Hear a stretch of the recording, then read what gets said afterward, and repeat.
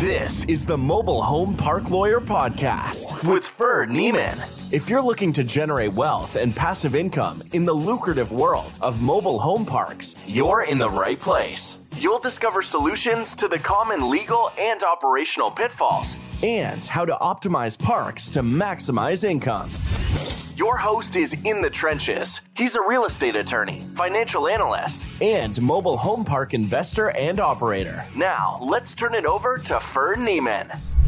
Welcome back, Mobile Home Park Nation. Ferd Neiman here again today with another episode of the Mobile Home Park Lawyer Podcast. Got another great guest as usual. This guest is going to help you fill your park with newer, better homes. He can work with you as the park owner, or he can work with your residents directly. He's based out of California, does a lot of work out there. His company is called Franco's Mobile Homes. And please let me welcome my guest, Franco Perez. Franco, thanks for coming on, man.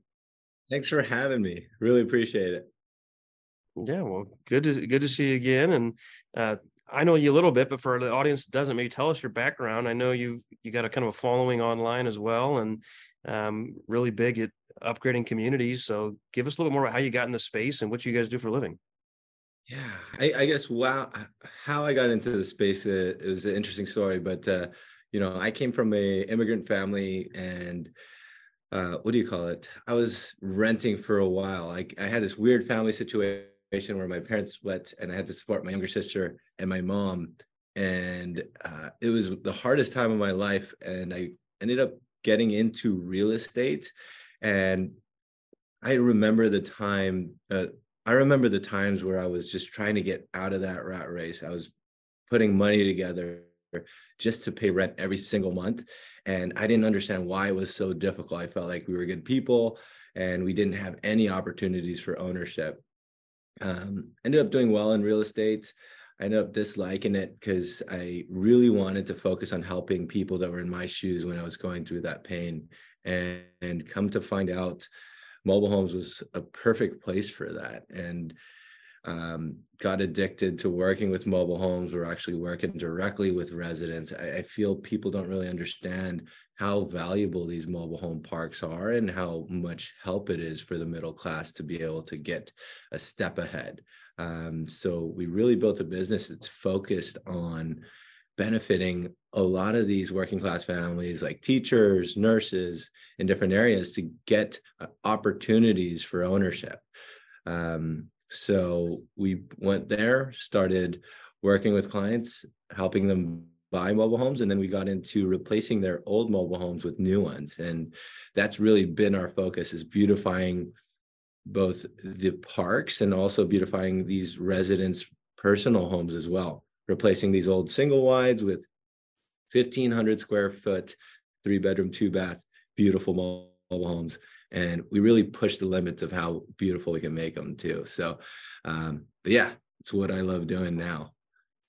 All right. So sometimes you work directly with the resident, right? You'll go to the residents or educate them that, hey, you can buy a bigger, better house. We can help you do it. We can deliver it. We can source it, all that stuff, right? Exactly that. Yeah. And a lot of times what you'll find is what they'll spend is actually less than the amount that they'll gain in value, in their future value of selling their home too, which is the beautiful thing. And what do you do with the older homes? Do you guys demolish them, or do you send them to sell them? Do they move them somewhere else? How's that work out? It is a case-by-case scenario. Some of these very older ones, like in the 60s, we have to demolish them. If we can find someone that will take them, then we'll donate it to them that way. But usually there's not a lot of value that we can pull from the old unit. And the value itself is really in the location and the spot that it's in as well.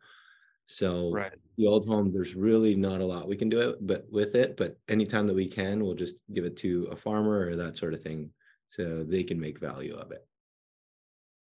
Got it. I'm interested to hear how rent control is impacting that and the pros and cons of that in your business in California, because I toured several parks with a large owner in California, and what they were doing is they would help people get a new home. But part of their motivation was, in this particular municipality, if you pulled the home out, rent control kind of died with it on that particular lot. They'd bring a new home in, and they were just giving these homes away to some transporter to take them across the border into Mexico and repurpose these older homes. But then they'd have lot rent was $400. They'd bring a new home in at $800, but then the resident was happy because they'd lock in that $800 plus, de minimis COLA increases, and then they'd have a nicer, newer home, better for the resident, but nicer, more stable home at a higher lot rent for the park owner. So is that how some of yours work, or are you in some of the communities where if they can replace the home and keep the same lot rent that was there on the older home? Every municipality is different. So like in San Jose, they have a rent control for anyone that is going to be replacing their old one to a new one. The rent actually stays the same. However, in outside areas like Concord and that sort of thing, it's a bit different. Like if they upgrade, the parks themselves have the right to raise the rent to market and that sort of thing. And then if it's like a park when we work with parks to replace their old ones with new ones, then that rent control is no longer, like you said, it's no longer part of that space itself, because it's either a dealership or the park taking over the space. Then they have the right to raise the rent as much as they can to put a newer home in there as well. And it gives them both values through getting more cash flow and a nicer home in the park, which essentially makes their park more valuable as well too. Sure. So in general, are the park owners receptive to this of you guys coming in, or hostile, or don't even know, or don't even care, or some combination? Well, I think it depends who we're working with. So every park owner, we work directly with the residents themselves, and then we also work with park owners that want to beautify their parks. So usually have like 7 to 15 homes that need to be replaced. So in many cases, we'll help handle the eviction side if they have issues of that. And how do we turn these homes into a win-win for both cases, for the residents, and then also a win for the park, because they're going to have the opportunity to put a new home in there. And then on the other hand, there's another service we do, which is we help host educational events for their residents. How do we allow for the residents to be able to replace their old homes and help them understand the benefits of replacing their old home for a new one on the residents' dollar? And it benefits them because they have a better lifestyle of living. Their home value goes up by a lot as well. And it's also a win for the park as well, because you have tenants that are more invested in their property, they're taking care of their homes, and then also the overall vibe of the park is way nicer because you have a better ratio of new homes in there too. Got it. Do you have many challenges with fitting the new home on the older lots? I feel like a lot of older parks, that's a challenge with setback laws, and depending on the grandfathered rights you do or do not have. And just practically, even I've seen parks where even if the zoning is favorable and you can bring in a home of any size you want, if the lot's only 48 feet long, you can only got 48 feet long. Yeah. Is that a problem you have to navigate as well? It is. It's a problem all the time, but we've created systems around it. We have different builders that can do customizations of different sizes. We always consistently make different modifications to these homes as well. For example, we have these carport steps that actually go into the home to allow more space on the carport side, which allows us to essentially create more square footage per home. In many of these cases, they're in metro areas where square footage is a very important thing. So we always try to maximize the square foot of the interior of the home so that the value of the home ends up being as high as possible. With that being said, each builder has its own different customizational limits. And with that, we know how to build the most value for the lowest amount of cost and make it a win-win for all, for both parties. So, but it's all trial and error. We have clients that want very high-end homes. Like we've built a few homes in Agora or Malibu area where they want really high-end homes. And if you've seen our YouTube stuff, you can see 12-foot high ceilings and really pushing those limits of how beautiful these homes could be too. And then you have the very affordable homes. How can we get just an affordable home? We're on that edge of remodeling our old home, but we really don't want to because we're stuck with all the old piping, a lot of issues that can come up later, bad roofs and that sort of thing. How do we help them make that leap to instead going into a newer home? And with those, it's usually the more affordable ones, which the higher level of standards really make a difference, and you have a new home with a warranty, you can really feel more comfortable, better insulation, save on energy costs, and you'll be able to finance those as well direct to the consumer. And the consumer has a higher resale value when they sell it later. And then also the park doesn't have to be involved during that. I don't know what kind of price do these I'm curious, the high end homes in Malibu, what kind of price do those bring? Because I'm here in the Midwest, and I saw mobile homes for 30,000, sometimes 50 or 60, but my guess is you're well over 100. Well, so with this, it's always contextual to your area. It's just like real estate. You can see $300,000 homes in real estate, and you also see $2 million homes, right? So, but in San Jose area, for perspective, renting an apartment is about $3,000 a month. Owning a single family home, median price is $1.7 million. So the new homes are typically on average about $400,000. That's in a park with about $1,000 space rent. That's San Jose, which is in Northern California. Now, if we're talking Malibu, Agora Hills, these very high-end areas, we built a home and that one went for $1.2 million. Oh, wow. That's in a mobile park, which is kind of insane, right? Wow. So, and then we also go to other outside areas as well. There's homes and parks that we sell for 140. That's probably the lowest new homes that we work with. But, we're expanding to outside areas as well and working on dropping those prices too. So, but it's all in context to your location. If you live in an area where people are willing to pay more on rent, if you live in an area where it's very difficult to own single family homes, these are markets where these mobile home parks, the nature of it is really, they're used to these high price points, and they're used to it because they know that the alternative, people don't actually want to pay. There's a lot of people that don't want to pay this rent forever. And if they understand the model, that if I can use that same amount I'm paying monthly instead towards a mobile home that's brand new, that's actually mine, that I have my own privacy, my own carport with parking, then I'm going to go that route, because at the end of 5 years of making those payments, I actually own an asset that I can resell later. Versus if I rented for 5 years, guess what? You're already in the red. You don't have any value you can get back that you can sell later, right? Sure. Yeah. And part of that value, I believe, is created because of the rent control in place. Is that correct? It is, yes. Yeah.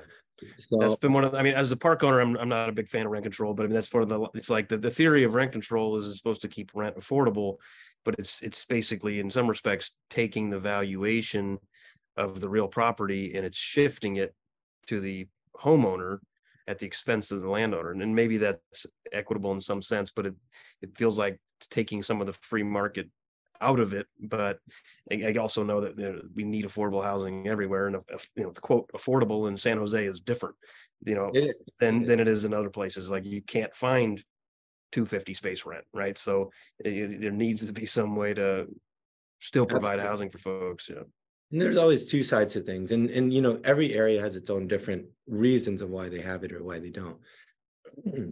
Excuse me. But yeah, I mean, in different parks, you'll find there are pros and cons to it. I have a lot of friends that do mobile homes park ownerships too, but that's why there's still these big entities that are buying mobile home parks that are in rent control areas, because there's other ways of value that they can create that return as well, right? So whether it's through appreciation and that sort of thing. But yeah, I think one thing I wanted to discuss too is a lot of these myths around these mobile home parks and why it's often misunderstood. Because one thing that I love that you're doing is you're helping people understand how these mobile home parks work. But I think the media really portrays these parks as very ugly places. But if you actually go into a lot of these parks, you'll come to find out that, man, some of these parks are like resorts. They're like retirement communities, and you have private swimming pools, beautiful greenery, and it's really a quite nice lifestyle. And I think that's where we really have to work together, whether it's the residents themselves or the park owners themselves as well, is how do we really broadcast our product to be seen as a great place to live and a great asset as well, because we're often fighting some of these entities that are trying to close down these parks. But in the reality, we're all on the same side here, trying to protect keeping these parks and making it more understood as well. So Yeah, do you ever certainly. face these bad myths on your end? Excuse me? Do you ever face like bad myths about or bad stigmas about mobile homes? Oh, sure. Yeah. I had a call this morning with the guy that he's like, yeah, I want to build 200 sites and I got room for 400 if we do singles, and let's go talk to the city. Let's get this done. I'm like, well, it's going to be a little harder than that because the city is generally going to say that mobile home parks are not good for the tax base, not good for the school system, not good for police, fire, hospital, et cetera. So the stigma is real. And I mean, I've had mayors of cities tell me point blank. I'll say one city in particular where I've done some investments. I used to do some retail there as well. They had a lot of retail storefronts and, big power centers and things like that. And I said, you guys need affordable housing because those are relatively low paying jobs, and people can't afford to buy in our market. A $400,000 house is a big market, a big house. So people can't afford $400,000 houses. They need $150,000 houses, but there really aren't any. So the mobile home and the mobile home parks can provide that affordable housing. And the mayor said they can live somewhere else and commute in to serve our food at our restaurants, to work at Home Depot, to work at the grocery store, et cetera. He did not want affordable housing. I don't want those people in my school district with my kids. It was like, wow.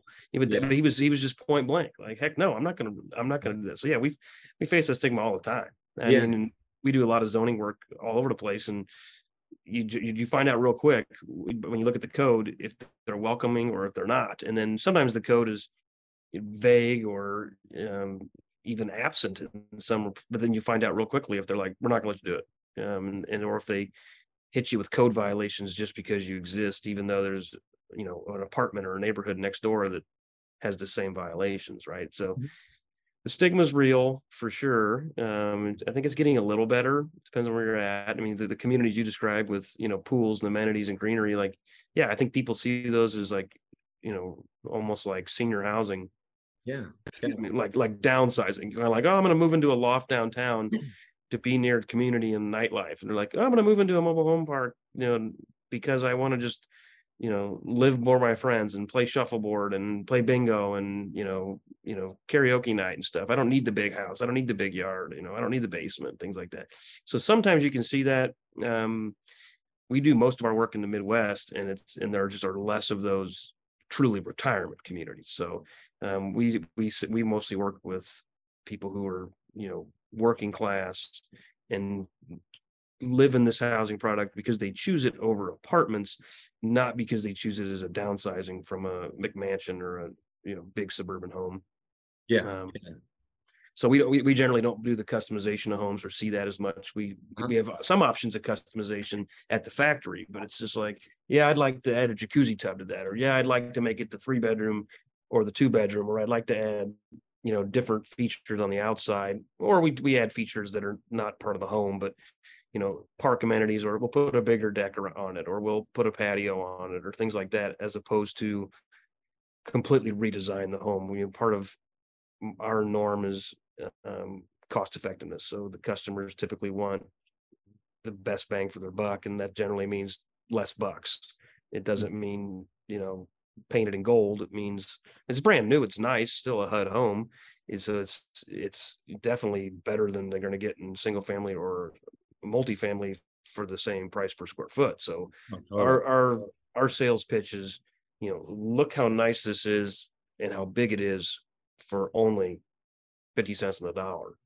Exactly. 75 cents on the dollar. Oh, totally. And to what you said, it's like, that's unfortunately the thing that we're facing is these stigmas really is around people that have not been into these communities. They haven't seen them. They don't really have much empathy for it because all they see is through Hollywood of like, whether it's Breaking Bad or like that sort of thing. And that's how they imagine these parks to be. And that's why they're so against having these in their cities. And that's really our goal with our YouTube channel, is to show how beautiful these parks are. We also love sharing stories of how we help these residents have that affordable housing element, and how we're able to successfully help people get out of that rent rat race and be able to start owning something.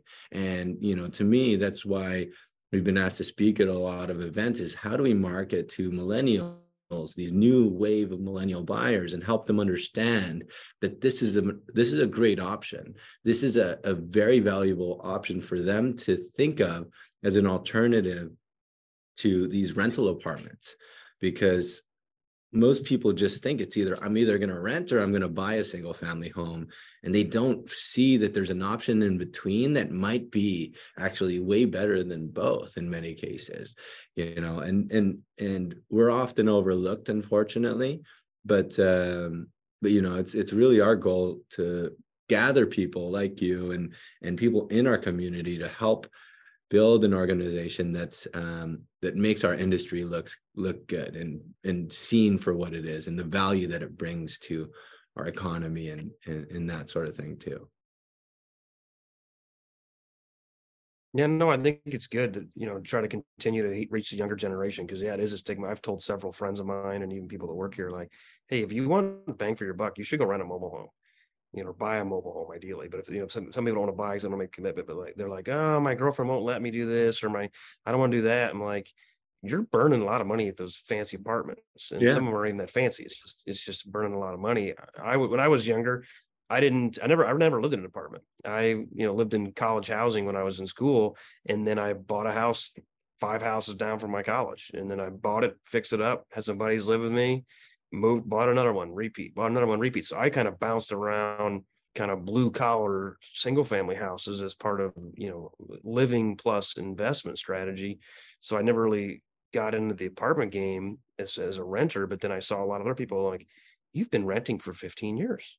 Like, do you realize how much money you've spent renting? They're like, yeah, but I get to move to a new cool place every 2 years. And it's like, yeah, but you're paying that for somebody else, right? So yeah, I think that is one of the beauties of the mobile home parks or manufactured housing communities, is you can pitch people on and provide, the American dream of home ownership, right? Is like, Exactly. and in particular, you can get into some of the mobile homes with lower credit and or lower down. So it's like, this really wasn't a realistic dream in their mind. They're like, yeah, I can never do that. Who can save up that kind of money? So with some of the financing programs out there now, you can get in for, $1,000, $2,000, $5,000 and get access to the path to home ownership. Obviously, you still have the lot rent, so it's not 100%, but it's not 100%. And in a lot of anywhere, because you got property taxes, right? So it's like you got to pay something. Obviously, lot rent is more than in my neighborhood. We have HOA dues, so you got to pay. If you pay your house off, you still got to pay the government, and you still got to pay the HOA, or they're going to take your house. So you still have some monthly obligations or annual obligations. But yeah, I think it's total cost of occupancy is a key variable, and then the value you get for that total cost of occupancy, the freedom, the flexibility, the autonomy, et cetera. It's all part of the choice of housing. Yeah, absolutely. And it's important we have these low income opportunity. I mean, affordable housing for low income people too. We need those stepping stones for people to be able to get ahead. And I think people need to, whether it's a park owner or whether it's us as well, we have to be able to express and educate the world of how valuable these are. And you I'm sure you already see it, but I feel like mobile home parks haven't gotten a lot of attention or change in the last 10 years or so. But if you look at the last year, these are starting to become a hot topic for a lot of these, whether it's REITs or these funds that are just taking up these parks. And if they're seeing value, we should see it as businesses as well, right? Oh yeah, I mean, obviously, since COVID in particular, the values have gone up and the demand has gone up for the communities. I think because people realize there's always demand for this type of housing product. It's just, but yeah, if we can change some of the stigma and get some of the NIMBYism to go away and some of the city regulation to go away, it becomes more viable that these communities can remain. Yeah, So. exactly. So, but yeah, And that whole element of that, it's just they have a misunderstanding. And I feel like the most important thing is to share the stories of these individuals that are having success through ownership, because we build value in all three different elements, right? Have you had much luck with municipalities kind of coming around when they see that you're bringing in nicer homes and providing and preserving more affordable housing? Are they being receptive to you, or do you even get involved with the municipalities since you're not owning the land? Is it really not your issue as much as it is the park owners? They are way more receptive, and I think that's why we really challenge ourselves in a lot of these homes of how beautiful we get them to look, whether it's a waterfall quartz countertops, all full steel, stainless steel appliances, very modern cabinetry. That is really what brings in the attention, and I'm able to get these people into the door and like, hey, I need you to witness this and see that this is an affordable option, right? How do we get this in an area? How do we get this to look beautiful and still be a success element for their residents? These municipalities have their needs of having affordable housing. So how do we make them the hero by being able to help us have these parks protected and have these parks more understood of how they bring value to the municipality itself, right? So we often have we often have them come visit these communities. I give them tours of these communities, and even like these mayors of these cities have never driven through it, and I'm just shocked. I'm like, you've always had this stigma about it, but you've never taken a chance to drive through it. They're like, I'm busy, this and that, but once they drive through it, they're always shocked. They're like, wow, this is a mobile home park. Like, I could see my kids living here, and that sort of thing. But of course, it's different to every area. It's different to every park. But once they actually go into these parks, you'll find that they start to understand why these are important. And you start to talk to these residents, you start to listen to these residents' stories. Then they start to realize how valuable this is and how we could really make a difference and impact for a lot of these very important working class people to have a home in a metro area or in an expensive area that were originally not able to chase that American dream of home ownership.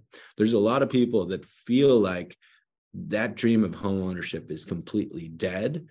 Whereas like if you're renting and consistently renting like your friend for 15 years, it's very tough to save up a down payment and eventually think you're going to buy a single family home. But if you can go a little bit more than what you're spending now and own a mobile home, live in a mobile home that's pretty nice in a nice community, just that shift of shifting your payment from renting to a mobile home, that gives you an extra added benefits in taxes and equity in the loan pay down that you're doing. And 5-10 years later, you actually have something that you can sell and use as a down payment to then purchase single family homes, right? But if they didn't make that step in between, they probably could have never owned a single family home. No, it's a good point that, it's kind of some people, it's transitional housing. We bring a lot of people in as renters because they're like, I don't know if I want to make the commitment. I don't know if I want to buy. So say, okay, we'll give you a lease and then we'll come back in 6 months and see if you want to buy, and we'll lower your payment and all that. You'll build equity. And a lot of them will say, give me 6 more months. And they come back like, do you guys like the neighborhood? Yeah, I've been living here a year. Do you like your neighbors? Yeah, I've been living here a year. You like the house? Well, yeah, of course I like the house. It's a great house. You like the price? Well, of course I like the price. Okay, you like school district? Yeah. Do you like building zero equity, paying more in rent, having no ability to paint the home, and being subject to rent increase on the whole 100% of your housing cost next year? Like, no. Here's an idea. Stop renting, start buying. And then convert them. And we do both rentals and sales, but a lot of times for financing, like Fannie Mae, for example, will want me to get 35% or less park-owned homes. So I bring people in sometimes as renters, then I got to convert them, and I got to watch that number.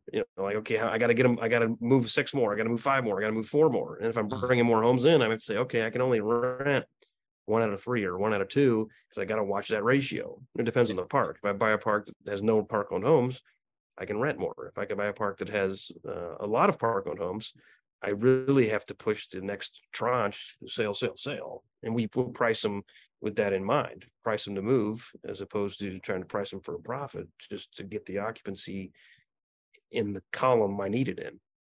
But that's great that you guys can convert people, that are either A, renters, or B, their other outlook is I get to rent an apartment, or I get to rent a space and own the home on top. Exactly, because the truth is that they're not really taught a lot of these pros and cons and actually how cash flow works. Unfortunately, they're so focused on their career, and if they're not, a lot of the wealthy understand how assets work, where my cash flow is going, where, is it going towards an asset and that sort of thing. But a lot of these teachers or middle-class people, that unfortunately they're not taught a lot of these values and why it should be different. And that's really our focus of our channel, is to educate people hey, why would you spend $3,000 a month on rent continuously when you can spend $3,000 a month, $1,000 on space rent? Yes, but $2,000 of that is going towards an asset that you own, and just making that shift of payment, and your home might actually be bigger and better. Just making that shift, you're actually going to end up with a higher success rate and a higher options later down the line, right? So that's what I love about mobile homes. That's why I love it so much. It's so misunderstood, and the people that are able to really see the value of it are the ones that are going to reap the benefits, right? And that's kind of the key thing here, is they are misunderstood, and how do we help people know more about this so that they can have an option to be able to grow. Good stuff, Franco. Any other tips or tricks before we jump? I think no, nothing that I can think of. I think it's really just connecting a lot of people. I feel like I love what you're doing with this show, because you're connecting a lot of high value people in this industry that are making this industry better. So I think that's something that I appreciate about your show. Yeah, great, man. Well, I appreciate you coming on. Where can people find you after this? All of our links are on www.franco.tv. That showcases our new homes that we're building. You'll see the home in SoCal, what we were talking about, and we see a lot of educational videos of how these homes are built and how it's helping the middle class and how it helps park owners and stuff as well. All right, man. Thanks again for coming on. Thanks. Well, God bless. Thanks for having me. You got it. You've been listening to the Mobile Home Park Lawyer Podcast with Ferd Neiman. Ready to learn more? Go to www.themobilehomelawyer.com for free resources and materials to help you succeed. If you love the podcast, go to Apple Podcasts, give us your review, and subscribe today. Thank you for listening. Neither the Supreme Court of Missouri nor the Missouri Bar reviews nor approves certifying organizations or specialist designations. The choice of a lawyer is an important decision and should not be based solely upon advertisements.